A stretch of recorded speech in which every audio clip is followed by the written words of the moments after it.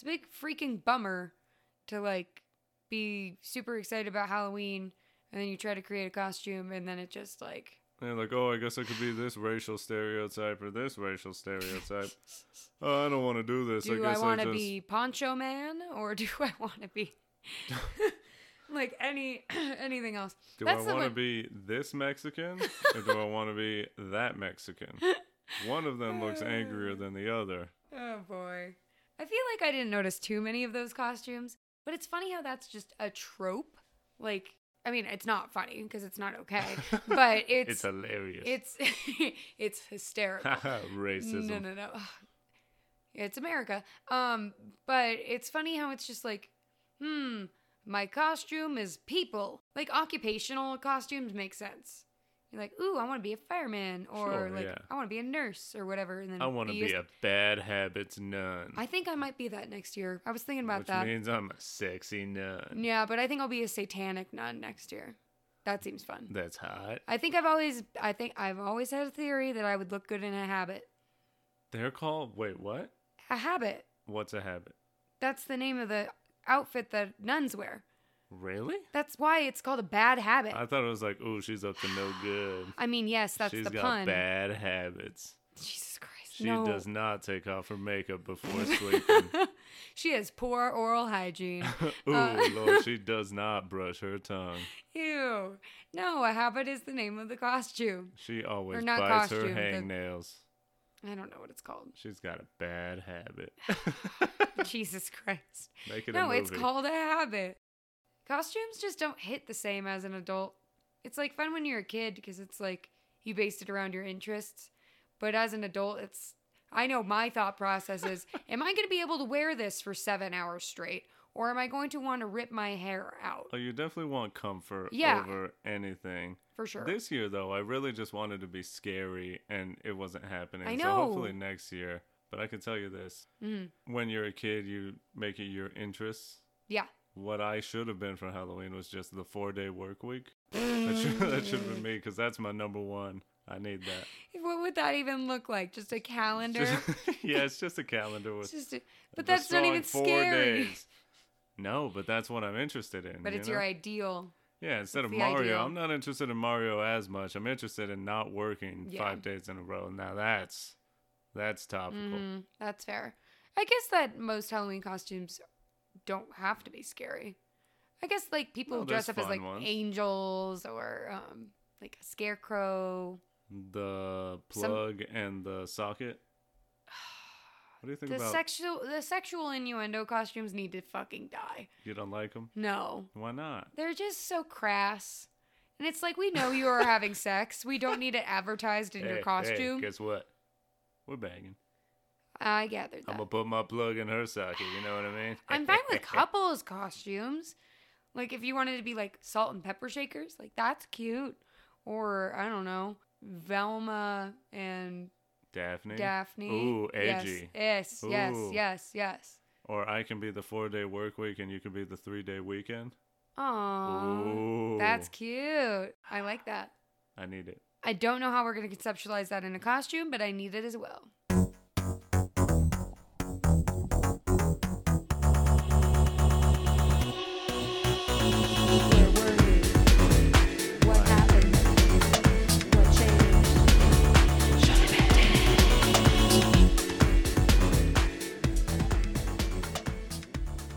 It's Christmas time!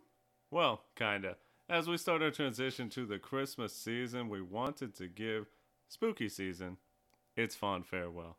But before we tell you what we are talking about today, if you can't read the title for some reason, you go in blind to podcasts and just say, Episode 10, let's get it.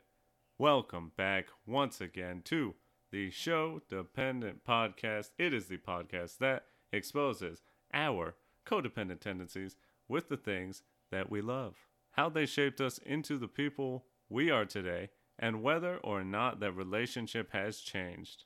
My name, the Christmas in this duo, is Eddie. Hello. Hi, everyone. How are you? I hope this is finding you well. I hope you're ready for the Christmas time and the Christmas spirit and Mariah Carey to come out of retirement. She can stay in the bush. And the one always complaining over here. I'm always going to complain about her. Why? Is she talented? Yes. Do Amazing. I enjoy her personality or temperament at all? Absolutely not. You've never even met her. I've met her in my mind, and it was a bad interaction. All right. Well, you know what? I have nothing to follow up with on this. She's a fine lady. She made a bunch of heat. I guess. And yeah. we have to love her for it. I don't have to do anything. All right. Well, what you have to do is tell them who you are. My name is Kayla. Hi, guys. Say the line. Hi. I'm the... Oh, not that one? I'm the Christmas. You're the... Halloween. Okay, I was looking for Nightmare. Oh, I'm the Nightmare. Because this week we are covering the Nightmare Before Christmas. And yes, we intentionally left someone's name off that. Yes. Because he sucks. Spoiler alert, we're going to talk about him for a little bit. Mm-hmm. Let's get started with Meet Cute. Hello everyone, Eddie here. It's not shocking at all. Once again, I really don't exactly remember when I first saw this film. Definitely not in 1993, as I would have been 2. But I want to say I first remember this movie when I was around the age of 12. At least I remember definitely experiencing this movie around that age. Middle school was a new experience for me in many ways. I had the fun time of moving right after 6th grade and going to a school where I knew nobody. That's rough. Making it even better was that I was a shy loser, and I spent the first day just sort of walking around, and here's a detail I forgot to add. I had one leg in a brace. Oh. Because your boy was busy growing too fast. Oh, no. In 6th grade, I was around average height. By 7th grade, I was about 6 foot. So, things were not going well for my knees. They were buckling under the pressure for sure. It was, I don't even know how to say it. I fucking played Yu-Gi-Oh! In the halls during lunch on my first day. Somehow I found out, hey, some losers play Yu-Gi-Oh! In the halls at lunch. You want to do that since you know no one and you want to completely ruin the rest of your life? Oh my God. This is pretty bad. Yeah, not starting off strong at all. No. Luckily, though, after one day of doing that, I said never again. You may be wondering why I tell this story. It simply serves to show that I didn't have a lot going on for me at the time. But one thing I did have going on that I absolutely love still to this day is video games. And one in particular I fell in love with and still love to this day. That is the franchise, the juggernaut, a piece of my heart, Kingdom Hearts. I'm not going to go too much into detail on this video game, this franchise, because we will probably end up doing an episode on it at some point. But what you need to know is this. This game was created in collaboration by a video game company called Square Enix and Disney. Yes, you heard that right. Disney. That huge company that owns everything. Which means in the game, you travel to various Disney worlds. One of them being Halloween Town. You meet Jack and everyone else, you fight Oogie Boogie, and the whole time they got This Is Halloween playing. I fucking loved it. Now, I think I had seen the film before this, but either way, that game made me love Nightmare and I became much more interested in learning about it. And the more I learn about the film, the more I am amazed at the skill and execution of everyone involved, except for Tim Burton, who sucks major ass. Definitely right about that. And that's something that... Fuck him. Okay. Pop Timmy out. suck. We've graduated from ACAB to fuck Tim Burton. FTB. FTB. Oh, boy. Yeah, that's something that I've had to kind of come to terms with. Tim Burton has been kind of a huge part of my life. So is this film. So I first saw Nightmare when, I don't know, I think it was about in the year 2000. I was visiting my aunt in Seattle. And at this point, I was still terrified of spooky stuff and Halloween in general. And I just happened to be visiting in the month of October. Hooray, the spookiest season of the year. I was a little apprehensive when my aunt said I should watch this movie because as soon as she said it was about a skeleton, I was like, I don't know about this. No, that's too much. A skeleton? Ah! Yeah, no, I was terrified of skeletons and anything like that. But nonetheless, I watched the film with her on her cozy little couch in her tiny little Seattle apartment, and I became obsessed. As soon as the film ended, I picked up the VHS box and started to use it as a reference for my fan art that I started drawing. And from that point on, there was no going back. Every birthday and Christmas from that point forward, I would ask for Nightmare Before Christmas merch. And I would spend a ton of time in the fall and winter listening to my Nightmare Before Christmas original soundtrack CD. And it had like a bonus CD with extra tracks from different artists covering the songs. And I'd listen to that stuff on repeat. It was like exclusively what I listened to for what must have been 3 or 4 years. And then when I got my first email address, that was of course inspired by Nightmare as well. I of course had to dress up as Sally, because how could I not? I loved her and her aesthetic, so I was her for Halloween a lot. And I was extremely sad and lonely. So I spent a lot of my adolescence just like daydreaming about finding my very own Jack Skellington. Wouldn't you know it? I got my very own tall, overly optimistic Sagittarius named Eddie right here. And couldn't be happier. Oh, thank you. As I came bouncing, just walking on braces through the woods. Yeah, on braces, straight legged. I guess I could kind of look like him. I kind of did. Yeah. So it goes without saying that Nightmare Before Christmas had a huge impact on me growing up. And I honestly can't imagine my life without that fateful night in Seattle where my aunt introduced me to this enchanting film. Really excited to talk about it and break it down with you guys because it's a big part of who I am. So let's get going. Adorable. Fantastic. Let's get to know a little bit more about The Nightmare Before Christmas with our recap. Jack Skellington is the king of the pumpkin patch, and he's essentially the Brad Pitt of Halloween Town. Everyone loves him. But just like most burnt-out gifted kids, Jack really isn't sure if he likes what he's doing, even though he's really good at doing it. And one existential crisis later, Jack finds himself in a mysterious circle of trees that have doors shaped like holiday images. And he is instantly intrigued by the Christmas tree door. He opens it, falls in, and is transported to Christmas Town.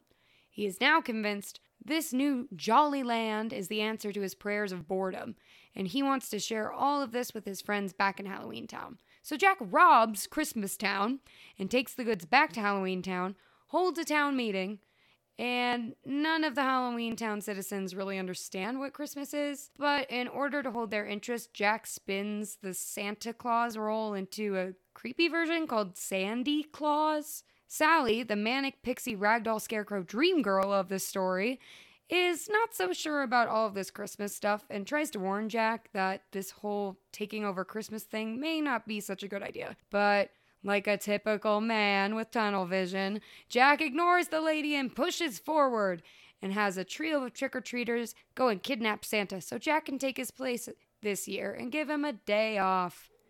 Meanwhile, evil is brewing beneath the streets of Halloween Town as the dastardly Oogie Boogie hears this plot of Jack's from the trio who are actually Oogie's henchmen. And then he plots the demise of the actual Santa Claus. Sally attempts to sabotage Jack's takeoff on Christmas Eve to no avail, and Jack goes from house to house delivering devilish toys to the little boys and girls of the world, and in order to put a stop to this, the U.S. military shoots Jack out of the sky with missiles, effectively killing him. He's already dead, so it's okay, because he's a skeleton. Anyway, I understand. yeah, he's fine after the landing. It's okay. But Jack realizes that he made a mistake and decides to rush back to Halloween Town to see if Santa can still save the day. When Jack returns, he finds both Sally and Santa in the evil clutches of Oogie Boogie. But Jack quickly flips the script on Oogie's ass and saves the day. And Santa, of course, is able to save Christmas because he's Santa, duh. Now all the holidays know each other, and things are back to normal again. Jack finally realizes that Sally's in love with him, and the film ends with them sharing a hug and a kiss on top of Spiral Hill in the moonlight, and they all live happily ever after. The end. Adorable. So cute. Just like the U.S. military. Jesus. Go on, shoot it down. We said, that is not an authorized, what's it called? That looks like an illegal alien. Let's go Oh, and take Jesus it out Christ. now. What's the thing that flies in the sky? An airplane? No, authorized. It's like a vehicle, but it's in the air. Aircraft. There we go. All right. That is not an authorized aircraft. We're gonna kill the person inside of the thing. Is that someone trying to spread joy and cheer? Take him out. He was trying to do that. We'll talk about whether or not he was successful. Well, since I've Keep it going. Do it. Commit to it. since we have already done anal, would you like to go steady with me? No. Oh no. I could never bring you home to my mother like this. Oh gee, well you're the one that did this to me. Yeah, well, you should have thought of that before you let me do that to you. You're right, I'm just a useless whore. It's fine. That's exactly right, and I'm a man. Now get out of my sight before I call the police on you. Oh no. I'm hysteric. Yeah. Fantastic. Let's get to know a little bit more. What's changed? Whoops. Nothing. Let's go steady with Nightmare Before Christmas and start off real strong by Strong and hard. talking about Tim Burton and just how much this guy sucks. Now let me get this out of the way here. Yeah, we need to conquer this hill off the bat. For my part, I'm gonna say I never really enjoyed Tim Burton ever. I've enjoyed a few of his films. The only one that I can really think of off the top of my head is, you know what? Now that I'm thinking about it, I don't think I can name a Tim Burton film that I love. Can you tell me? Batman? See, I didn't think it was that good. I haven't seen it, so I can't really I know give a lot any of people input. hold it up as this pinnacle of Batman movies. For me, I didn't really give a shit. I was young when I saw it, yeah, but I also love Batman. Yeah, and it's Did also not enjoy. it's not the Batman that you like. I don't think you're attracted to the more campy style. No, yeah, I don't know. Because it's ooh, it's dark, the penguin dies. I don't give a shit. I was watching the animated series where darker shit was happening all the time. And it looked cool because it was animated. Yeah. But, Edward Scissorhands didn't really enjoy, even though people constantly said that because my name is Eddie. For some reason, I want to say he did Pirates of the Caribbean, but he didn't. No. So, there's I think that. I think why you think that is because he collaborated It's with just Johnny Depp a lot. Yanni. Yeah, it's So just what Johnny. and he didn't even do this fucking film. No. So what did he do? Can you give me examples? Edward Scissorhands, Beetlejuice, right? He did Beetlejuice? I think so. Beetlejuice is pretty good. I don't know. Let me look it up, or you can pull it up while I rattle off some more. Corpse Bride. Not for me. I love Corpse Bride, so that's another hard That's one. fine. Did we see it? I think I made you watch it. Yeah. I don't remember it at all. Okay. Well, we can talk about that sorry. later. It's okay. Yeah, those are really the only ones I really can think of. For some reason, he was a huge hit in the late 80s, early 90s, I think. He did do Beetlejuice. Oh, okay. So yeah, I was right. Okay, let me give you Yeah, since let's now give I'm here. what's the equivalent of discography, but I mean, for it's called directors? the filmography, but I'm just gonna give you a few. Yeah. Beetlejuice, Edward Scissorhands. For some reason, they put The Nightmare Before Christmas. Ed Wood, never heard of it. Sleepy Hollow, pretty fire. Corpse Bride, not for me. Sweeney Todd, pretty good. Frankenweenie, never seen it. Cute.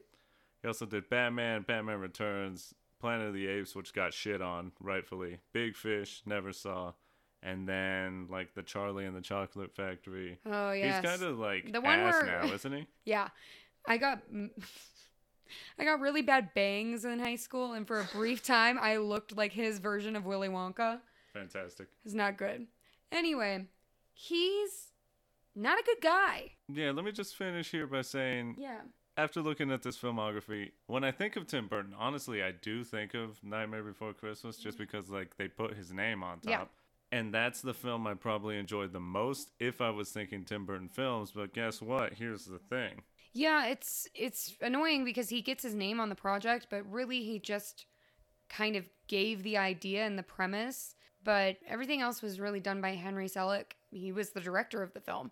What's even more frustrating is that he gets his name on something and he's a living piece of shit, which sucks. Oh, much like a lot of people. Weird. Yeah, it's That really this weird goober that probably jerks off onto skeletons is a little bit of a strange he's guy. a little problematic. Yeah. Ooh. Yeah, But it's not in the cool way. no.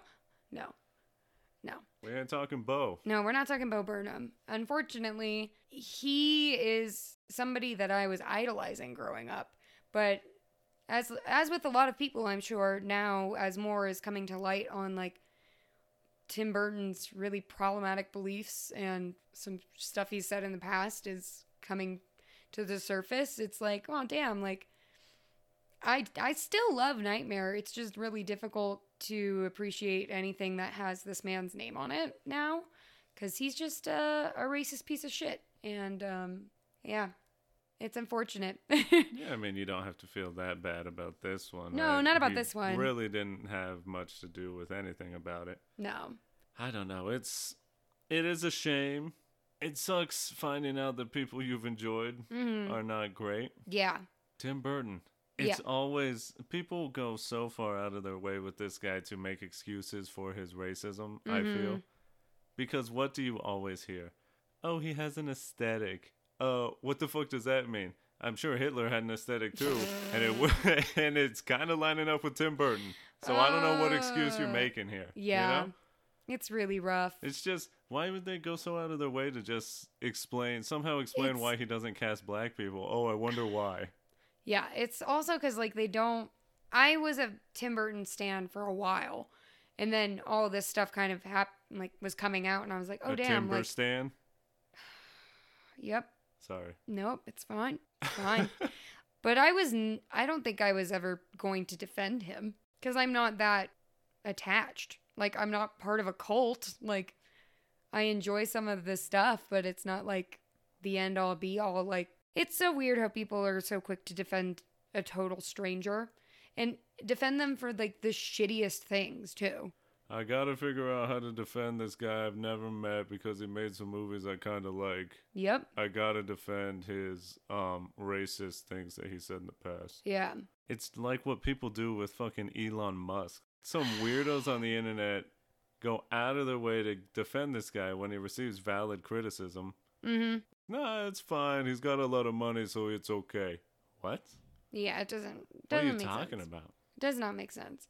I'm gonna throw Henry under the bus, Henry Selick, a little bit, because there is like a racial stereotype in this film in Nightmare. That's a little strange. That was really unnecessary. They tried. I don't know if they were trying to be inclusive, but boy oh boy did they missed the mark. They missed it completely. It was a different time. It was 1993. It was not long ago. Oh, the 90s were different. Like, they really were. But does not excuse this at all, because when we watched it this time, I completely either never noticed. Did not register it or blocked it out of my mind. Yeah. Because there's some Asian characters near the tail end of the film. Yeah. They have, y'all, I'm telling you, the full-on stereotype slit eyes. Slit eye, like, made out of clay. They don't even really move when the characters, like, scream and are, like, expressing. It's just full-on, they may as well just painted little horizontal lines on these little kids' faces. It's rough. I looked at it, and I looked at Kayla, and looked back again. Did not say a word, just... Oh, boy. You seeing this shit? Yeah, I was seeing it. Probably seeing it for the first time, if I'm being honest. So the point is, everyone's got a little something, right? Mm-hmm. But when you go as hard as Tim Burton has gone, as consistently as Tim Burton has gone, you gotta stop making excuses for this man. Mm-hmm. Absolutely. And start realizing there could be something a little bit deeper here than just the guy kind of likes Gothic, and for some reason people think if Gothic is portrayed, there can't be people of color. Yeah, it makes no sense. Also, he has, like, insane anger issues. Yeah, he punched a hole in the wall and kicked a hole in the wall? Yeah, he kicked a hole through the wall during the Nightmare production when he came and visited set one day. Can you imagine seeing that tiny little man just and then running off? I'm gonna go do Batman. Fuck you, Tim. The hell was that? Yeah.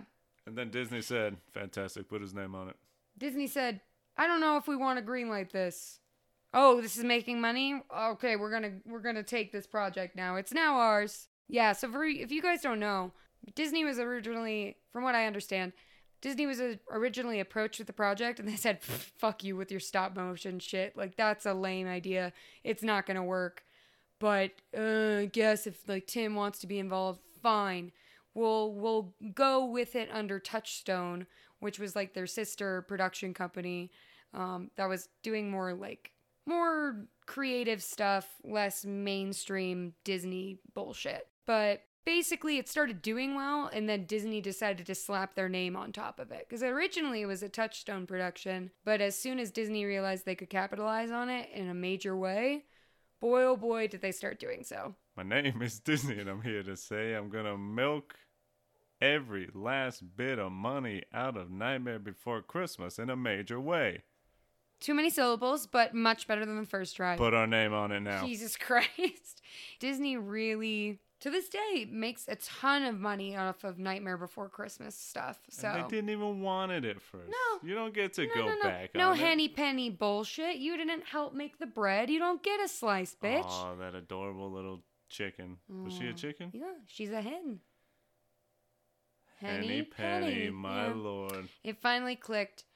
30 years into your life, and we just got there. I'm so proud of you, dear.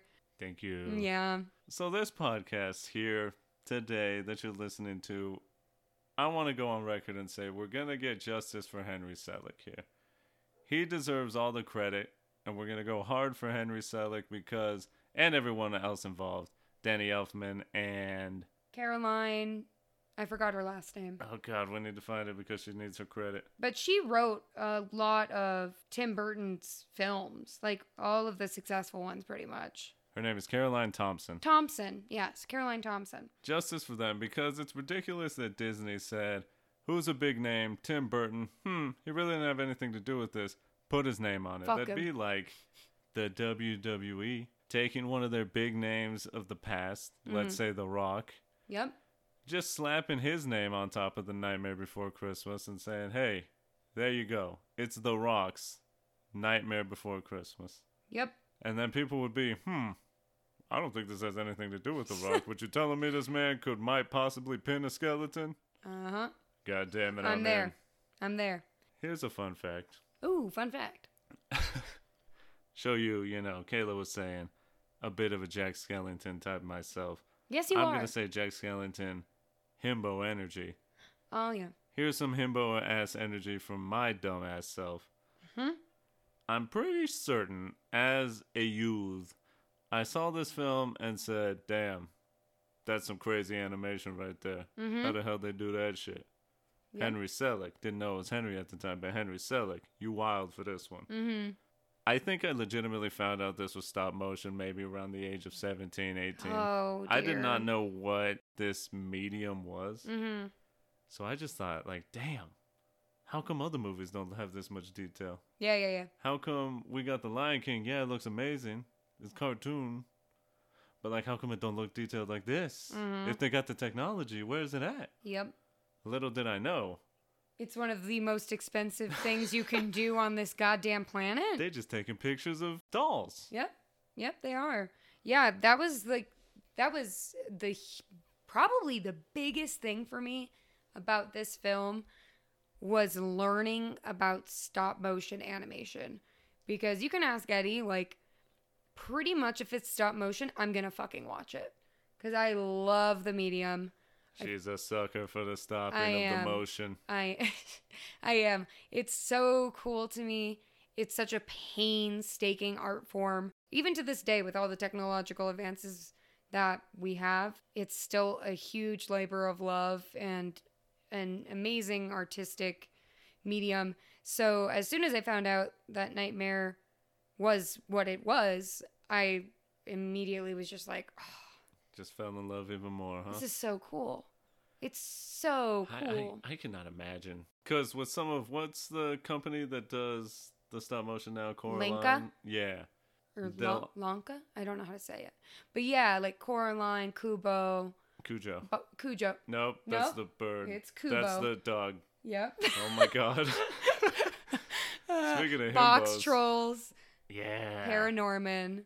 I don't think I saw that one. Oh, it's a good one. But what I'm trying to say is Yeah. they often will do little behind the scenes videos at the end of those films, and Yeah. they show their hands and they're just constantly moving because I could never do this. I could never do this. It's insane. It's one frame at a time. Yep. Imagine. It's a lot.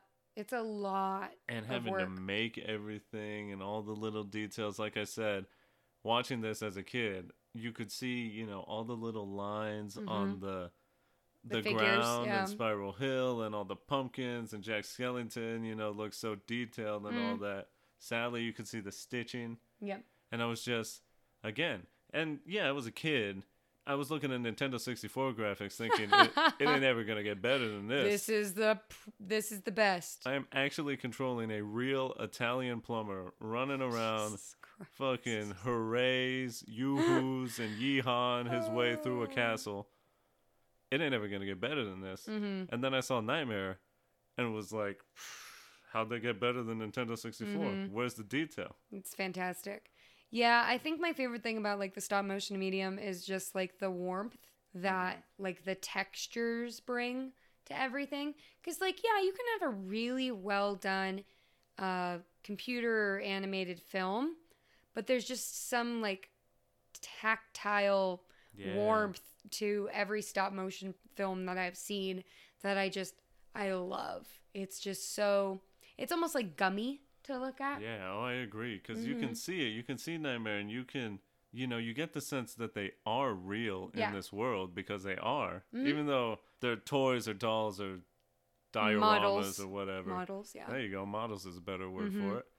But you get the sense that they actually exist in the world and they feel real when you look at them, which is crazy. They're grounded in an actual environment. It's not one that exists on a computer plane. It's a real set piece with lighting and effects and sometimes makeup and all sorts of stuff. Who do you think owns the Jack doll? I would hope it's Danny Elfman. I really hope so too. I do think that he has a lot of nightmare things. As the voice of Jack, I think he definitely deserves to have at least one of the original figurines. Yeah, that'd be so cool. Yeah, Can you because imagine? It's kind of startling. Like, you don't realize how big the dolls are. They're pretty tall. Like, if you were to be able to, I think that Oogie is like 3 feet tall. Ooh, little boy. He's little? Little boy. You trying to tell me that Chungus is little? I'm 6'3". He's half of me. I know, say, get over here, you little thing. But manipulating him in a space sounds very taxing. I want a video of him just jumping around in my room. Oh, he's so just cute. Bouncing on the bed. That's why we have these filters on our phones we can use. Oh, that's true. Yeah, but it's still not Oogie him. Boogie's cute. He is. Dang, then how tall is Jack? Jack is taller than him or no? I think they're about the same height, but like Oogie's girthy. That boy thick. Give that boy 4 C's. Oh, Jesus Christ. And he could get thicker. I don't think I could handle that. I want Oogie Boogie double thickness. Oh, no, they made him thicker. They made him into a Squishmallow, which I will never get to fucking own. Because apparently they don't exist. Scalpers. I'm not resentful about not being able to own a plushie at the age of like 26. It's fine. It's fine. Stop motion is fantastic. It's so cool that you can take a sculpture and make it move and breathe and shake its hair and this was like, in my mind, the first real full-length stop motion film that really came to the masses. So this is a really influential film, not only for me as a person, but for like the medium in general. Well, probably, I think it's pretty much credited as the jumping off point. It's the Avicii of the stop motion world. Let Henry Selick know he is the Avicii of the stop motion world. Exactly. Only Shouts he's out still to alive. Henry Selick. Shouts out to Avicii. Rest in peace. I was waiting for you to like shit on me for bringing up the fact he is dead. No, it's fine. Yeah. Send a prayer up. Yep. Even though I don't pray. Send one up. Yep. To Avicii. Yep. Hope he's just bumping the tunes eternally. Absolutely. Can you imagine? That's so cool. Heaven. That's heaven is being with Avicii. Let's be honest. He has a song. Yep. Where it says, where I think I just died and went to heaven. It's his Coldplay collab. Yeah. Oh, it's so but it released after he died. Oh, I'm getting sad. Stop. Okay, Can we stop? Let's continue.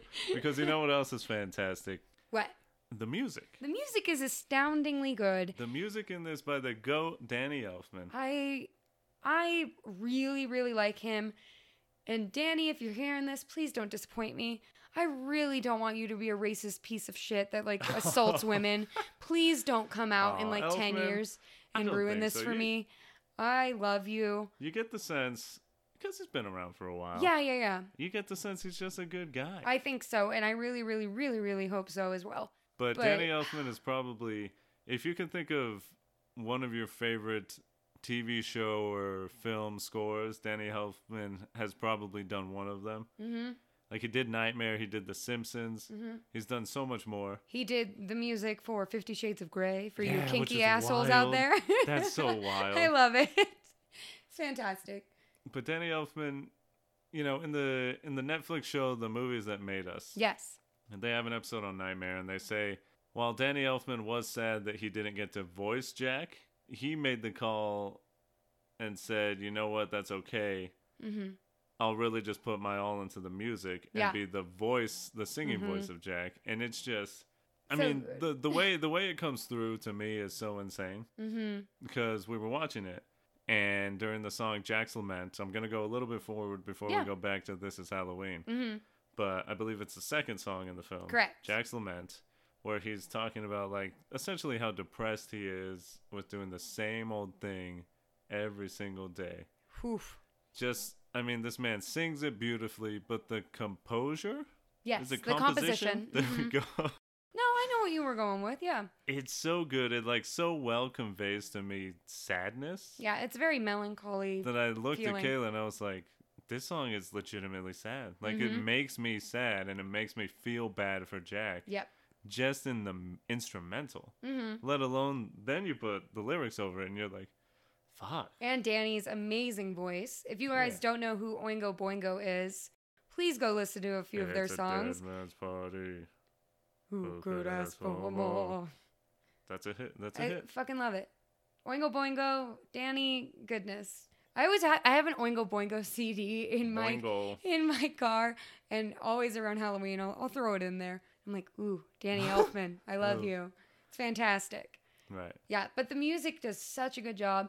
It plays on a trope that Eddie became aware of recently, and he educated me on.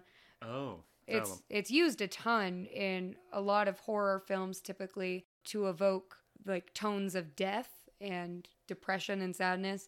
What's it called again? It is the Dies Irae.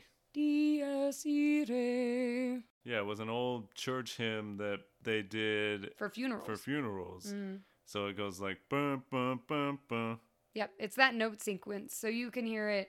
You hear it all throughout Nightmare. It's constantly like the theme. And it's especially apparent in Making Christmas. Making Christmas. Bum, bum, bum, bum. Yep. That's that. And which is funny because so cool. It's just now hitting me now. I'm dumb. So it's just now hitting me that, whoa, they're making Christmas, but they got the Dies Irae, which means they're like making dead things because it's Halloween. This so just like hit him, guys. I watched the light turn on in his eyes. Good Lord. So they're doing like dead stuff. They're making dead things like Halloween. But it's great because the note sequence is paired with things that we associate with Christmas, like jingle bells. Yeah. That's in the composition. It's interlaid with it. So it makes that dissonance even more apparent.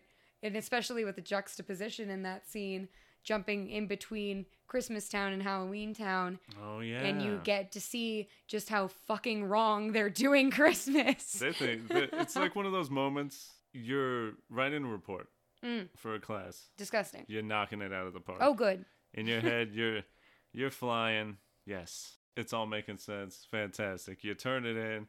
You said, I fucking killed it. You killed it. You go celebrate. Next class, you get it back. Teacher hands it to you upside down. You're like, immediately, wait a minute. Why is it upside down? What? They must just be playing with me. And you flip it over and it's C-. Or D+, maybe. Yeah. And you just, but I worked so hard. I thought I did great. Yeah. They really tried, didn't they? The problem was, I asked you to write a poem, and you gave me an essay. Yeah. So you just, while it was good, that's not what I wanted. Yeah, not what I wanted at all. Okay. Damn. Well, whatever. The poor citizens of Halloween Town. So sad. I think this is a good transition to go back to the beginning. Absolutely, yeah. Let's talk about it. So cool. Such an iconic song. Everyone knows it. Mm-hmm. It's Halloween, at least in America, I assume around the world, in places that do Halloween. Yeah. But you hear that song, you immediately think, let's get spooky. Mm-hmm. It's one of the pinnacles of the Halloween music genre, I think. Absolutely. It's funny to me, because I know, Kayla, you've talked about it before, and I want you to elaborate on it now. It's funny to me that Danny Elfman, I'm sure he purposefully included the line, but we're not mean. Yes. That's our job, but we're not mean in our town of Halloween. So it's like them saying, yeah, this is our job, but guess what? We can be spooky and creepy and gross and scary, but we're not evil. But we're still respectful. Yeah, we're still respectful. Like, that's just what we do. We're spooky and we want to scare you, but we don't want to, like, do it maliciously. Yeah, we're not malicious. We're just doing our darn jobs. Which is funny because you see the characters, they would be pretty terrifying. Oh, yeah. IRL. Yeah. And yet, including that line makes it seem, oh, well, they're just nice. They just enjoy being scary. Yeah, and they're it's not their fault they look that way. It's just how they are. It's just, I was just born this way with snake hands and... Oh, the worst one is Drippy Face Dude. That guy was gross. Blech. Yeah, super yucky. Mm-mm. But this is Halloween. You get introduced to everyone. Love Oogie Boogie being on the moon. Oh, yes. Very, very iconic silhouette. Who's the scariest monster? A Drippy Dude is fucking nasty. I really don't like him. I would say it's the one hiding under your bed. Oh, yeah. He's huge. And he's got the weird, like, dislocated mouth, right? Isn't that him? No. Who's that one? I am the one hiding under your bed. Teeth ground sharp and eyes glowing red. Yes, that's him. Yeah, the one with like the hi-hat style hi-hat head. Mouth. Yeah, he's like a cymbal on a drum kit. kit. So he can like, eat anyone. He can just How does he swallow? Does it go down like a funnel? Like the little funnels at McDonald's where you put like a nickel in and goes woo down yeah, kind of like a Venus flytrap though, because they're skinny. Maybe he absorbs it through his veins. I don't know. I really like him. He makes good hats. Yeah, he's pretty creepy. I like the vampires. Yeah, and they have good harmonies. They do. They know how to harmonize in Transylvania, apparently. It's fantastic. What are your other favorite songs? I mean, What's This is a bop. Oh. Bum bum. Bum bum. Bum Bum bum bum bum bum. Christmas. Yep. It's so good. It's just, ooh, as soon as I hear that, I'm just, Mm-hmm. Yeah. Is it the 25th of December yet? Mm-hmm. It's very, very good. I like all of the songs in this film. There's a reason Is there not a low point? If you had to. I would say low point would be Kidnap Mr. Sandy Claus. Oh.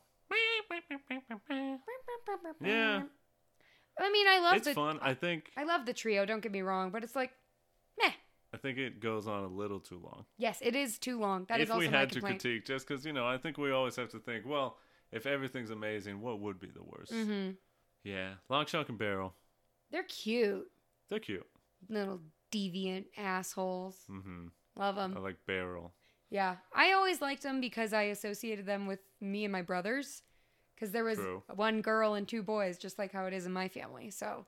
Does Barrel roll around? Or am I just making that up? No, he's in a barrel in a scene, and he rolls on it. I think it might be Kingdom Hearts as well. I don't know.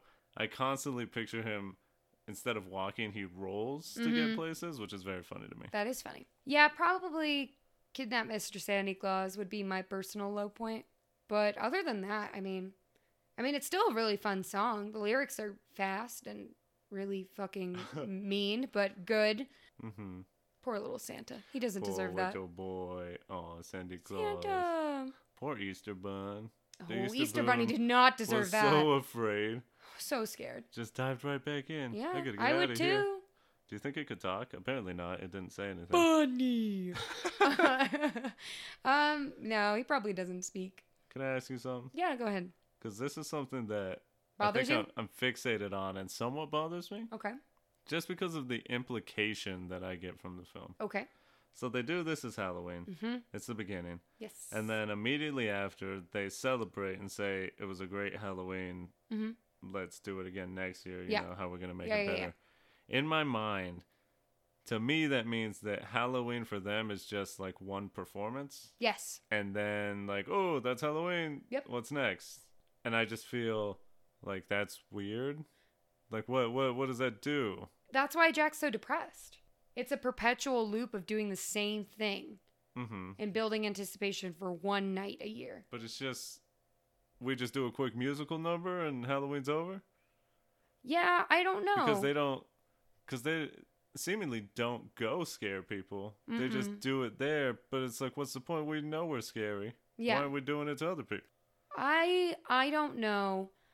The only kind of way I could see it being explained potentially will require us to jump forward in the plot, which is fine. But at the end, where Jack lands in the graveyard after getting shot down, he transports to Halloween Town via a Tombstone pile driver. like a Delivered by mausoleum. the Undertaker. He goes into like a mausoleum and is able to return to Halloween Town. So what I would wager is that the citizens of Halloween Town are able to go into our plane through portals similar to that. And we're just seeing a window of some of the celebration. Yeah, so maybe that's their ending thing. Yeah. You know, we scared all the people, all the kids. Now let's go do our little thing. Then we do a kegger at the fountain. And nut over Jack because he is the bone daddy of it all. Hey, and it looked like it was both men and women trying to get at Jack. I mean, do you blame them? You know, I just want to say, Jack is all inclusive. Oh, yeah. That's all I'm saying. But Sally's got his heart, so. Jack. He looks very cool in the pumpkin thing. Oh, the scarecrow outfit that he lights himself on fire in? That is a scarecrow. That is a scarecrow, and he looks fantastic. Very metal to light yourself on fire and then jump into a fountain. It's pretty sick. You know what I just thought of? What?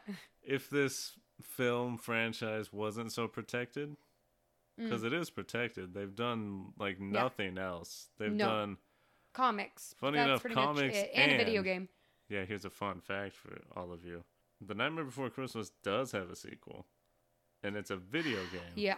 It's kind of fucking cool because in it, I think Oogie Boogie leads an assault on the other holidays, and he becomes some sort of big, almost controlling of all the holidays monster. No. He's Thanos of this universe? Yeah, he controls the fucking Infinity Stones in holiday form. He's got like a turkey stone and an Easter egg stone. Yeah. And a little a green top hat for St. Patrick's Day and stone. It's very musically based, and it plays Doesn't Jack have like superpowers? Yeah, where he's it plays like Devil May Cry. Jazz. Which is funny. But anyways, it's a weird thing. I was just thinking, if it wasn't so protected, we would have definitely gotten the terrible mix of real life CGI blend where like Nightmare Before Christmas in the real world. No. And then it's just Jack doing the, whoa, where are we? And a kid like, gee, you're tall, mister. And he scares the shit out of him. And then he's like, this could be fun. And then it just plays Imagine Dragons or something as the Halloween Town people run around our real life. Could you imagine? No. How shitty that movie would be? So fucking bad. Thank God. Some things are not meant to be pushed beyond what they already are. And that is just fine with me. Yeah, no, it's a fun concept. It's definitely fun. For those of you who didn't obsessively listen to the original soundtrack, which featured who was supposed to be the original narrator of the film, Patrick Stewart. Sir Patrick Stewart? Sorry. Sir Patrick Stewart. He's fantastic. But he explains in the intro and the outro, all of these holidays work all year round to produce their holiday for one day a year. And then at the end of the film, it's revealed, or sorry, not the film, but at the end of the soundtrack, it's revealed all of the holidays are now aware of each other and know each other's names and know each other's worlds. And now there's like this acknowledgement of each other's existence. And now there's like peace and harmony is restored. It's a really sweet moment at the end of the track where the narrator, and we don't really know who he is, but he asks Jack a question. He's like, if you could do everything over again, knowing what you know now, would you do it again? And then Jack says, wouldn't you?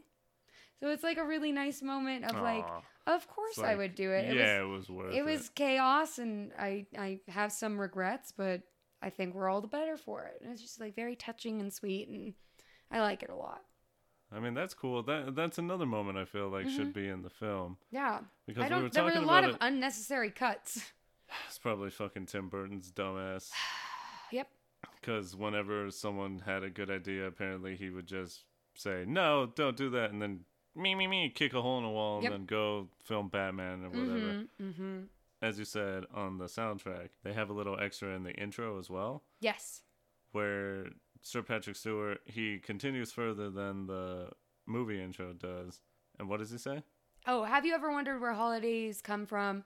If you haven't, well, I say it's time you'd begun. And then Sir Patrick Stewart goes on to say something about how, I don't know, it just leads into the film so much better because it's like, this is how two holidays met by mistake. And it's just like so much more theatrical. That's the punchline, yeah. Yeah. Or the ending line, it says, until two of them met by mistake. Because then it's just, to me, ooh. It's like, oh, what's going to happen here? What's happening here? Yeah. Which I enjoy. I just looked it up. It's called The Nightmare Before Christmas. Oogie's Revenge is the sequel. It's very expensive because it's on PlayStation 2. And there's not a lot of copies left. Did you ever play it? No, but I want to. That's what I'm saying. I feel like there are playthroughs on the internet that I've seen glimpses of. But it's funny because it is a sequel. Yeah. It's firmly a sequel to the movie Wild. Is that the first time ever that's happened? I think so. Where it's like a film whose sequel is a video game. Mm-hmm. That's weird. It is strange. Oh, you love this one. Why don't you talk about the mayor? I will talk about the mayor all day long. He's got some kind of bipolar disorder, and I love it. Jack, I'm only an elected official here. I can't make decisions by myself. I love him. Which is funny. Henry, you did it again. So funny. Great commentary on politicians in general. Because he's an elected official. It should be his job to handle things, but as Here it is he is. IRL, he always defaults to the celebrity. Yep. The person who has the money and the fame and lets them make the choices because politicians are just pawns to those who are really in charge. Yeah. Love it. He's so cute. I love the split. That's like a dream costume / cosplay for me is the mayor. Because the older I get, the more and more he is my favorite character of this film. Because he's so funny and his design is just so unique.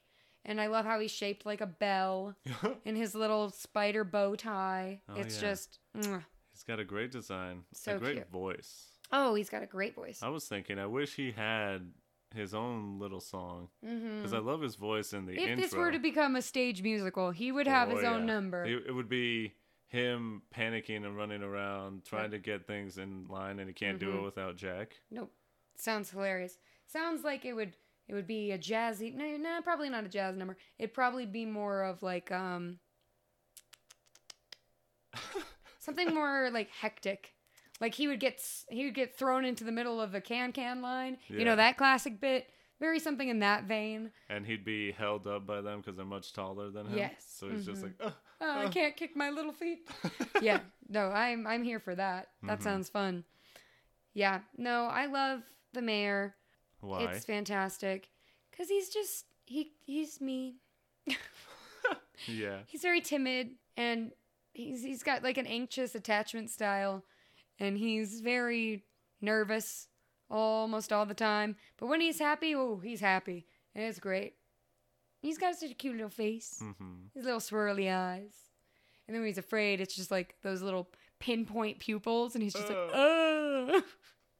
Yeah, he's quick to panic too. Oh, that's me every day of my life. Love it. I know we talked about the other towns briefly. Yeah.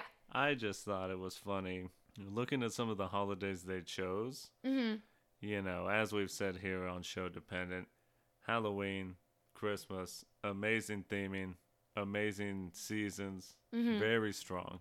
There's a tree that has a turkey on it. It's not a tree, it's just a turkey. Leads me to believe. What? It's not a tree. There's a tree. It's just a turkey-shaped door, my love. Yeah, that's what I'm saying. Oh, you're saying that the door is on the tree. I was What? I got confused because the Christmas tree door is shaped like a Christmas tree. Yeah. So I thought you were saying that the Thanksgiving door was a tree-shaped door with a turkey on it, and I said, no, No. not right. Anyways. I understand what you're saying now. Okay. Which leads me to, like, what is Thanksgiving land like? You're just watching pilgrims murder Native Americans? I really, really hope not. I hope it's just like, what a is town. that place like? I just want it to be full of turkeys, and that's it. It's an all-turkey town. It's just like a turkey run? Yeah. Yeah. It's like when people, like, run on Thanksgiving. It's just a bunch of jacked turkeys. Oh, getting lean? Yeah. That lean meat. It's all white meat, God. baby. And then it's like Cats the Musical, where the winner of like the town competition is gets sacrificed. eaten? Yeah. Maybe It's that's like where all the the- turkeys come from. Instead of the wicker man, it's a wicker turkey. No! Not the bees! Not the Not the bees. cranberry sauce. Not the No, green maybe beans. that's what it is, though. As long as we leave out the genocide. As long as we leave out the actual implications. Yeah. I like that version more. I mean, that's more fun because I thought, because Christmas makes sense. Halloween makes sense. And like St. Patrick's Day would work because it's just like a town full of Is it leprechauns. Leprechauns. Leprechauns. And then what was the other one? There's Easter. Easter, which we know the And Easter I think bunny's there. Valentine's Day? Maybe that would probably just be a bunch of little cupids. Yeah, that does make sense. Mm-hmm. I just think Thanksgiving. Or it's just like an orgy behind the door. Ooh, eyes wide shut. Oh no. Yeah, Turkey Day, Thanksgiving. I saw that and thought, what the fuck is going on Yeah. there? This one, again, Thanksgiving just makes the least sense as a holiday theme to me. Yeah. Genocide. Yeah. And they could have, again, I'm talking a lot about sequels and potential. Imagine they made a sequel where Jack goes to the other ones. Mm-hmm. Oh, what's this for Thanksgiving? Mm-hmm. Or Easter or whatever. I don't need a film. I just need like a 20-minute spin-off Yeah. where they they take turns going to each other's lands. Ooh. Like they Arbor all Day. shift. They all shift one door to the right. All right, Or everyone something. rotate. Yep. Would- Rotate. You got 15 minutes, and then we Look rotate. around. Don't take anything like Jack did. Jack. Fucking thief. Those long, spindly fingers can hold a lot, can't they? Hey, what do you want me to do, huh? Stop stealing and appropriating culture. Taking this egg. I'm putting them in my eyes. They're eyeballs now. That's kind of cute. Aww. Let's talk about Oogie Boogie and the implications of him. My man. But not the bad parts. Yeah, that's the shitty thing, is that it's a really, really good character, and the design is fantastic, the voice acting is great, the music is phenomenal, but turns out Oogie Boogie is like a derogatory racial slur used in the American South to like talk about a black person. Which I did not know about. I didn't either. Really didn't even think about. Nope. How would I? We're not from the South. said, Huh? I was like, what? Why? It's... And apparently Tim Burton knew that this was a derogatory like slur, and he said, we're doing it anyway. Well, to be fair, he's got an aesthetic. It's being racist. My aesthetic is Hitler. Jesus Christ. Yeah, I mean, not too far from the way some people are acting these days. Yeah, it's and Oogie's voiced by a black man, and he sings jazz, and he has a gambling addiction, Oh, he does. and he's a sexual predator. Oh, no. He seems to be cannibalistic in some ways. Yeah, he eats people. Yeah, bugs Things. and people. Also, he employs children Yeah. and makes them do his bidding. Otherwise, he'll do something to them, Eat them, I guess. I guess. Yeah, it fucking sucks. I don't know. The more you think about that, the worse it gets. Yeah. But it's weird because now Oogie Boogie has become synonymous with this film Yeah. and this character, and it's not seen as a negative thing, at least in my experience, No. at all, because I'd never heard of this. No. I don't know what, the culture that it is disparaging the black people have to say about it. Yeah. I can't speak for them, obviously, and I don't want to. No. So I can't say it doesn't offend me because it's not was never offensive to me to begin with. I just was completely ignorant to the fact and learned about this like within the past year. Yeah. So this is just kind of jarring news for both of us. Yeah, it's fucking wild. I didn't know about it until like 3 days ago. Yeah, it's it's sad.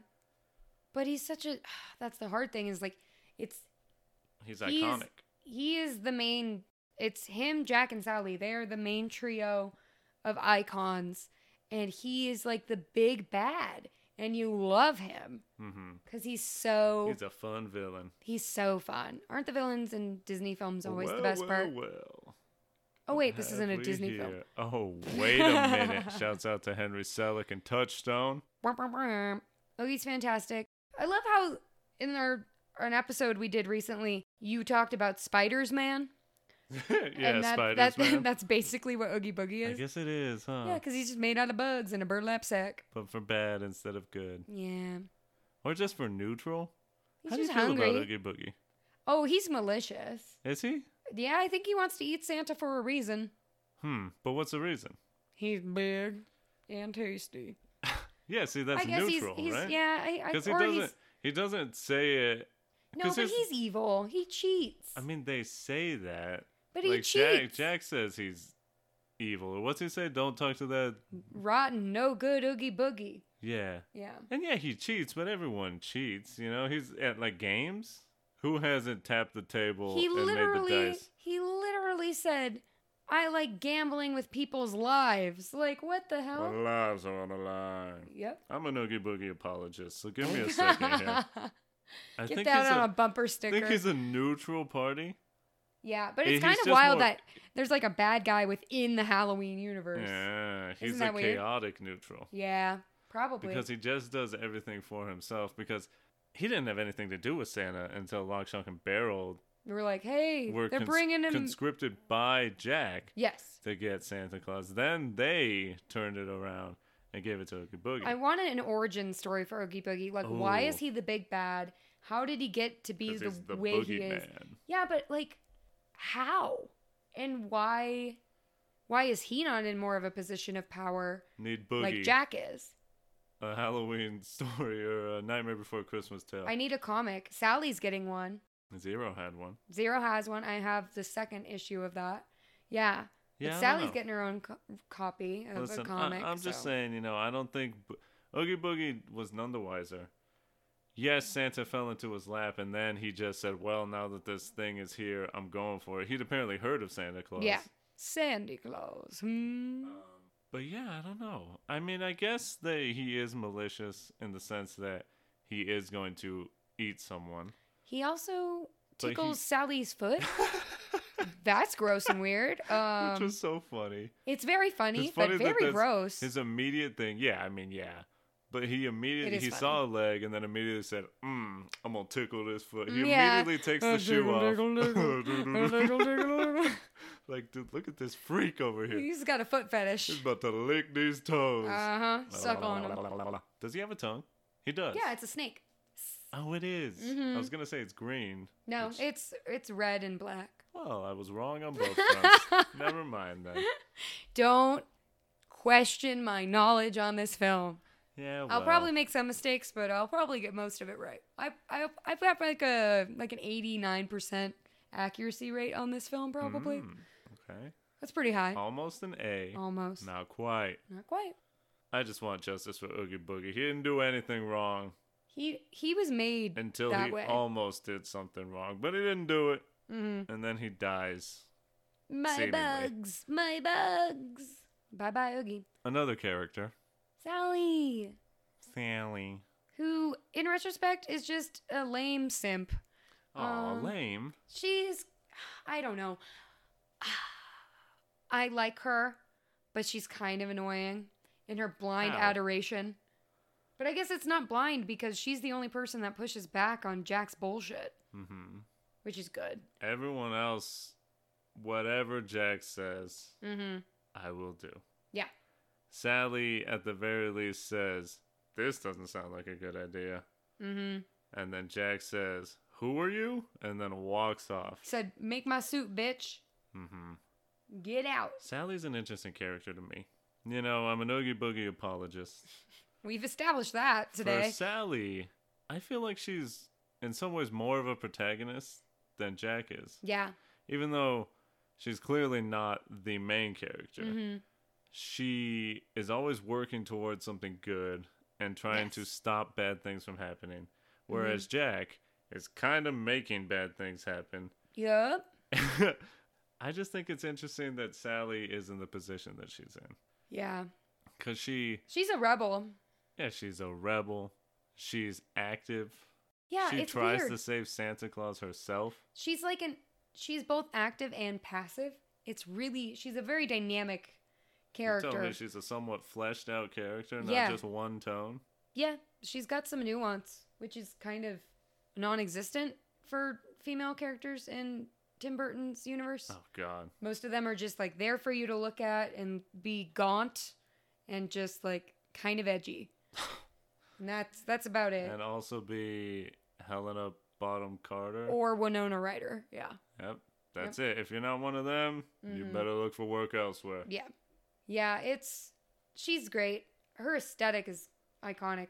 Her patchwork dress is just so cute. And her stitching. Everyone Jumping loves out of a fucking window for a man. My God. We thought Bella was a simp. Hey, she knew she would survive, though. Bella Swan said, I'm going to die for this dick. Sally said, I'll do you one better. I will jump out of a window and sew myself back together again to be with this man. For that bone dick. Bone daddy. Mm-hmm. Ugh. I gotta stop thinking about a bone penis. That's a weird thing for me was awful. With Sally, which I tried to figure out when we watched it this last time. Dr. Finkelstein. Yeah. And Sally. Mm-hmm. The doctor made Sally. Yes. I don't know why. For myself, I really don't understand because in most ways I read it as he made her to be his daughter, kind of. Yeah, it's definitely more of a father-daughter relationship. But then sometimes it feels like it's like a husband-wife or a master-slave. Yeah. I mean, obviously it reads that way in the film, and I would say it's maybe just because the doctor just doesn't know any better. Mm-hmm. You know, he made the daughter, so he's kind of being that old school, I made you, you need to obey me. Yeah. Otherwise, I'll take you out of this world. Perfect. Really healthy parenting. Uh-huh. I don't know. I don't know how to feel about the doctor either, because I feel... I think he's a fine guy. Yeah, here's the thing. In Kingdom Hearts, let me bring it back to that a little bit. In Kingdom Hearts provides a lot of lore that we don't get. Yeah, he's somewhat... And that's another weird thing. I'm going to go off on a little tangent here. I'm not going to talk about it too much. I'll save it for the episode. In Halloween Town, Kingdom Hearts, the main enemies are heartless. Mm-hmm. They're like evil darkness things. And the citizens of Halloween Town kind of like them.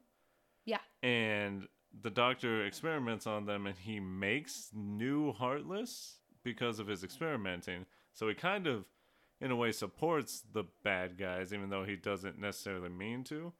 And then Oogie Boogie being the big bad, he uses them for his own gain and tries to take over Halloween Town. Mm-hmm. But because of that, I don't know, the Doctor kind of reads to me as more of an antagonist because he can control, like, evil entities. Oh, yeah. And in the film, I just feel like he's not really good or bad. No, I think he's another, like, neutral party.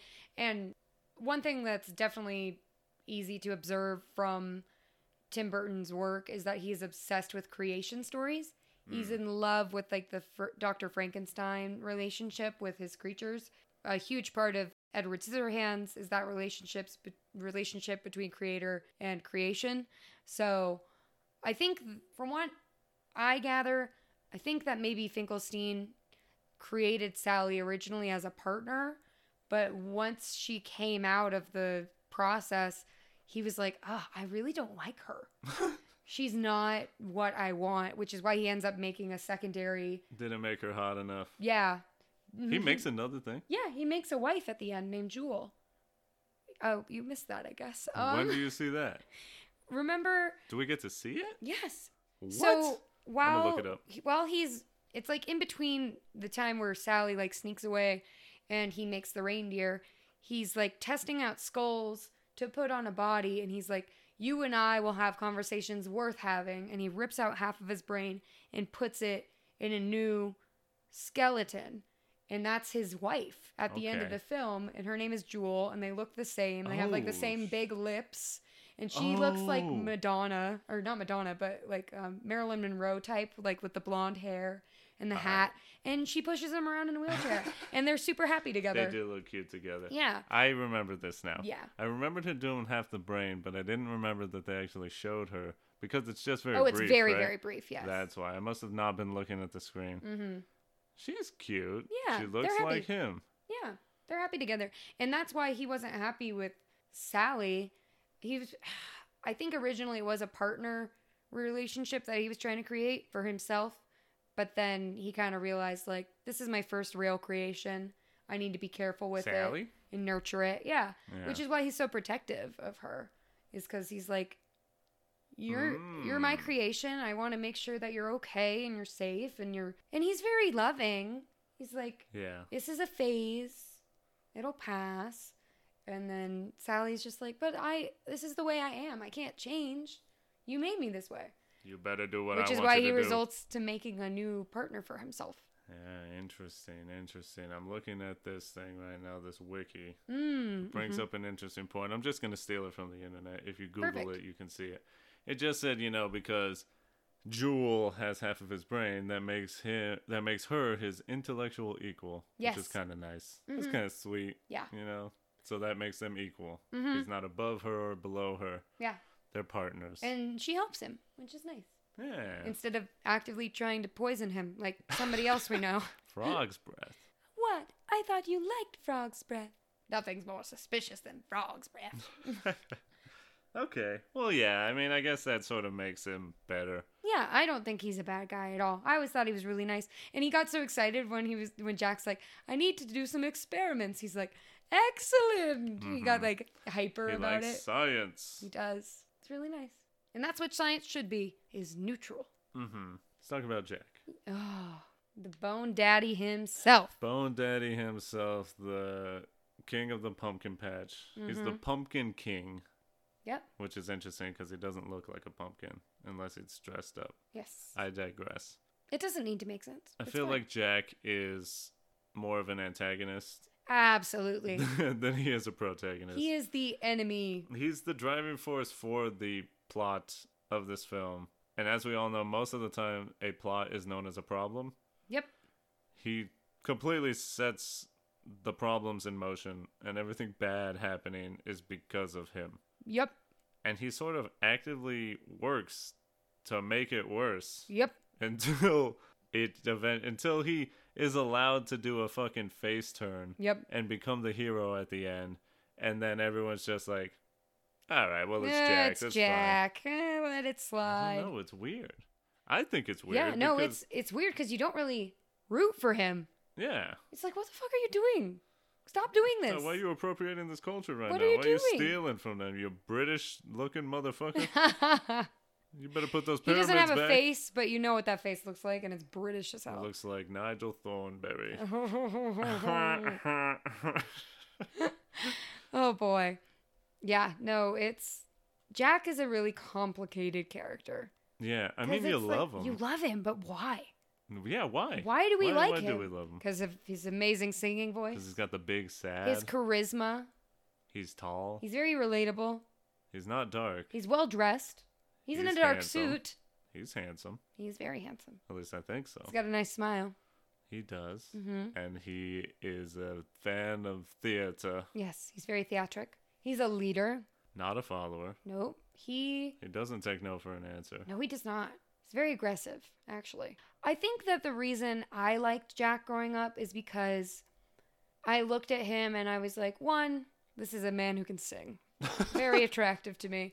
I love it when men are not so insecure that they won't sing a little song about their feelings. Mhm. That's always very endearing to me. But I think it was more of like the willingness to fail.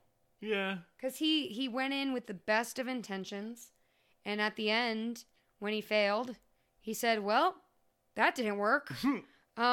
Well, that's that. I guess I'll try to fix this as best as I can. Mm-hmm. And then we'll go from there. He never really wallows. He feels the feeling Except and at then the moves beginning, forward. Yeah, but when it that's was definitely wallowing. Yeah, but that was a moment. It's not like the whole film he's like, I want to kill myself even though I'm dead. Like, no. He feels that sadness and then he comes up with a solution, or what he thinks is a solution. He's a man of action. And as a person who is very inactive in their own life, it's pretty inspiring to see somebody go after something like that. Yeah, some would say a little too much. Yes. Yeah, he doesn't know when to stop. Because Which is why he needs Sally. He's also pretty selfish. Extremely selfish. He only thinks about himself and what can help him achieve his goal. Yes. He finds Christmas, says, that's mine now, takes it, and then hires children to go kidnap a man, and thus puts this man in mortal danger, because I don't know why he trusts these kids. And don't they question, does the doctor or Sally question why he's doing this? Like, do you think you can trust these kids? The mayor does. He's Oh, like, okay. oh, boogies, boys. Yeah. It's the mayor. See, even the mayor, who's doesn't know what's going on. He's like, this is a bad idea. Yeah. What are you doing? Yeah. Hey, whatever, mayor. Go fall down or something. Yeah, but Jack spins it as like he's doing Santa a favor.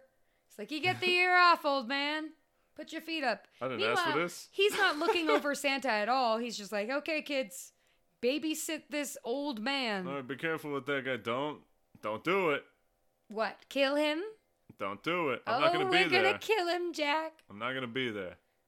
You can do whatever you want. Don't do the thing. Don't do it, though. Yeah, don't do it. All right, go do whatever you want. I'll see you later. Jesus Christ. So, yeah, Jack, I don't know. I don't know how to feel about him.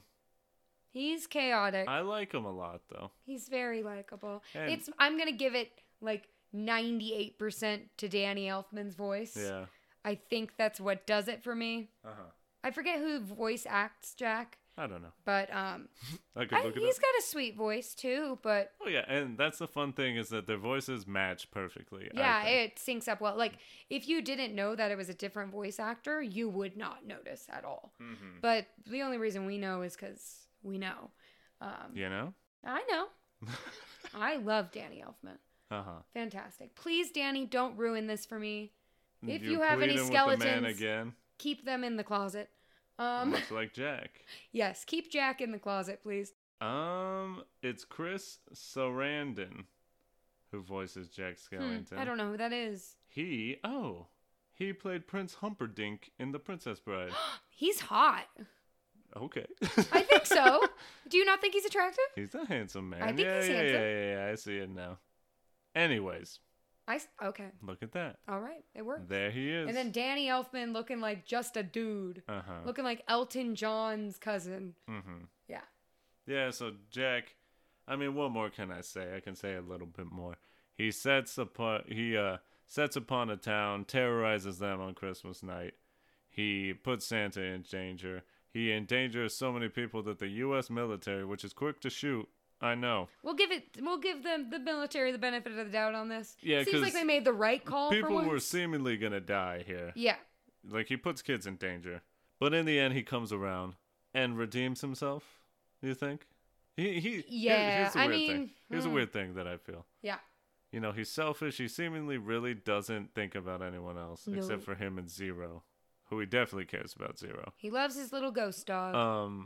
And then at the end, he just says, you know, how dare you be so mean to my friends? They're your friends, dog? Yeah, you you didn't haven't even been think acting about like, them. haven't been acting like they're your friends at all. He seemingly doesn't even really know who Sally is. I know. Isn't that weird? He's like, oh, hello, girl I went to high school with this entire time and sat next to in multiple classes. It's like, huh? What's your name? Do we go to high school together? And she's like, we've been in the same class for 12 years. Yep. All right. Anyways, thanks for this drink that makes a butterfly. Mm-hmm. Pretty. Does he? He says her name, right? No, he knows who she Okay. is. Okay. Yeah, absolutely. All right. He just doesn't understand that she is absolutely in love with him. Uh-huh. Because he's in love with himself. Yep. Narcissist. Damn it. Damn you, Jack. Well, it all turns around in the end. Thank you, Santa. He saves Sandy Claus, he saves Sally, and then that's all it takes for Jack to just be like, I know I acted like I didn't even know who you were, but I am in love with you. Yep. And we should spend the rest of our lives together. And it's revealed on the CD that they get married and have 5 to 6 kids together. See, so he does have a bone dick. Or And she Dr. does have the Finkelstein, vagina. or Dr. Finkelstein made their kids for them. Aww. That's the non-sex version. I don't know. What do they look like? I don't think there's actual art. I think there may be It's fan probably art. all fan art. Fuck. Yeah. I think they are skeleton faces. Henry, where you at? That's adorable. They are skeleton faces, but they've got like ragdoll bodies. That's adorable. It's so cute. Oh my god. You're so cute. and guess what? They play in a xylophone band. Really? It Yeah. says all that? Yeah. Jesus Christ. Yeah. Why did they put that in the film? Or Because Tim Burton's a fucking here's asshole. the thing. The ending of the film, now that I just remembered it, is pretty solid. Yeah, the iconic scene on Spiral Hill where It they ends kiss. with them embracing, saying we're simply meant to be. Kiss. That's all we need. Mm-hmm. Boom. End it. Yep. Henry Selick, you wild for this one. The little twinkle in the night sky. Yeah. Yep. Ah. Okay. Yeah. All right. Well, And canonically, they end up having kids together. isn't that fun? And Zero can never die, guys. Isn't that great news? And that's what every pet owner wishes. Yep. Eternal pets. Hmm Yeah. And also every pet, because they enjoy being pet. Yeah. So every pet also wishes for eternal pets. Yes. But a different definition. Correct. Fantastic. Mm-hmm. I want to wrap this up quickly, but just saying Henry Selick deserves more. Mm-hmm.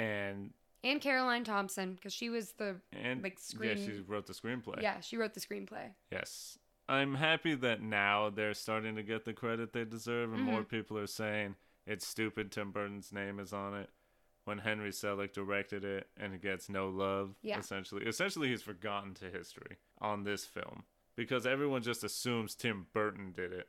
Mm-hmm. I know Henry Selick, he's done other things, Yeah. but the fact that he directed this juggernaut Mm-hmm. that still to this day makes Walt Disney so much money, Oh, yeah. especially around Halloween. Oh, yeah. And Tim Burton's name is attached to it, so everyone just thinks he did it and he gets the credit. Mm-hmm. I think it's a crime.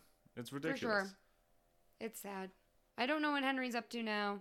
Hopefully not animating problematic people of color, but hopefully has grown a little bit since Hopefully the you 90s. learned about that Asian This family. film is almost 30 years old, which is insane to think about. Yo. Isn't that wild?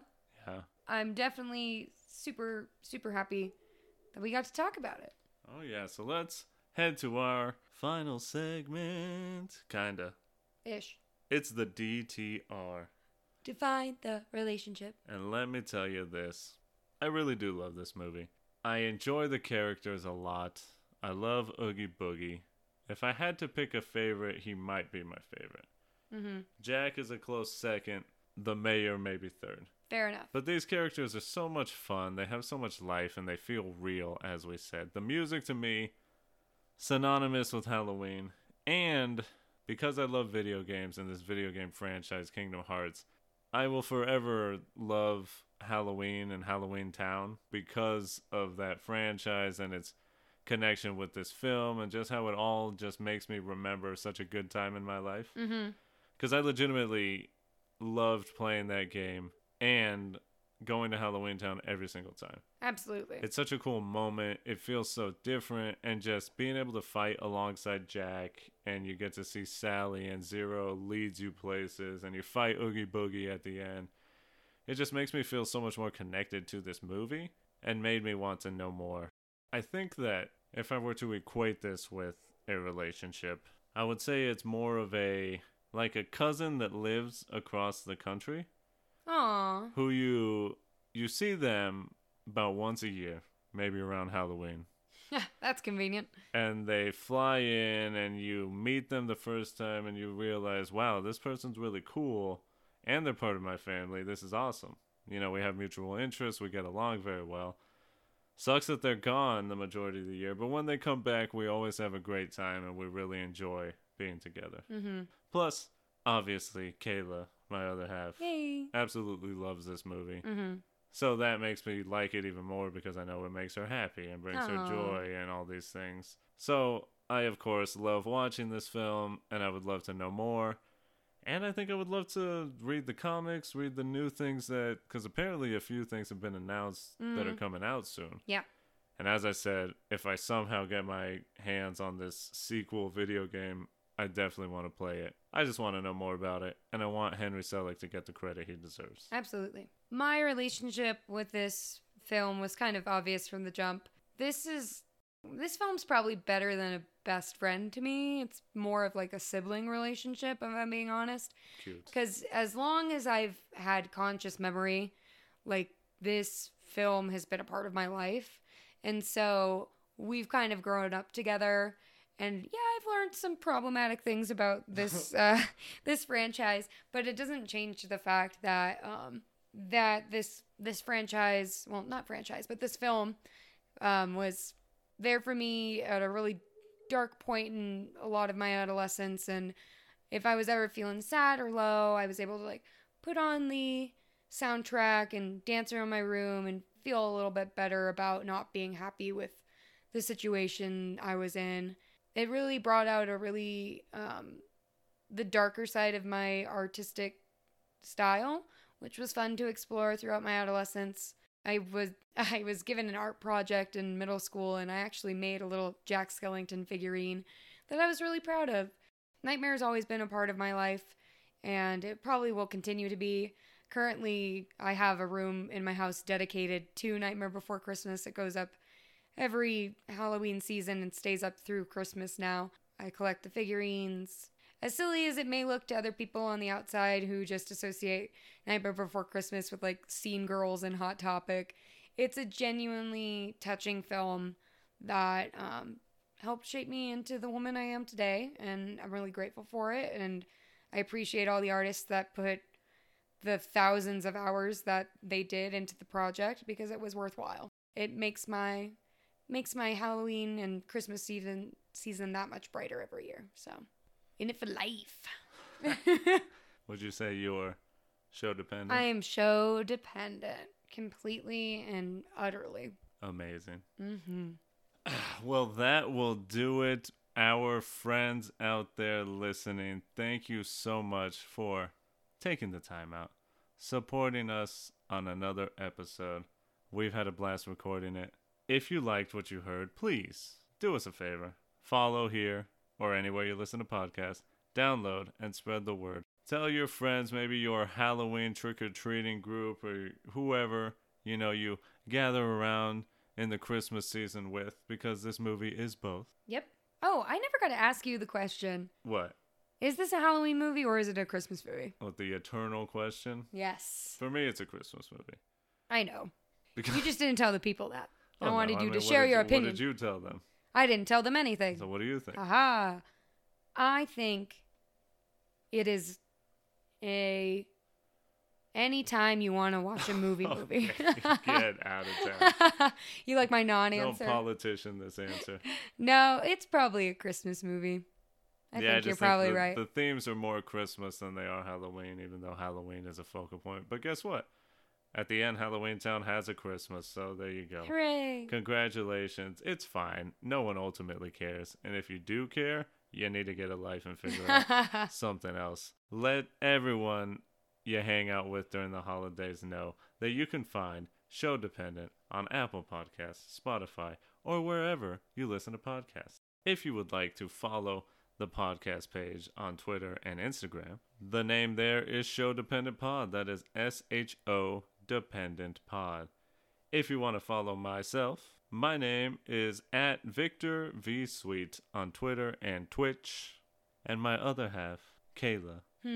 Where can you be found? You can find me dramatically strewn across the arms of a decrepit statue in a graveyard, crying about my mistakes. Wow. You can also find me on Twitter at DJ Vivitch. Fantastic. The drama. Mm-hmm.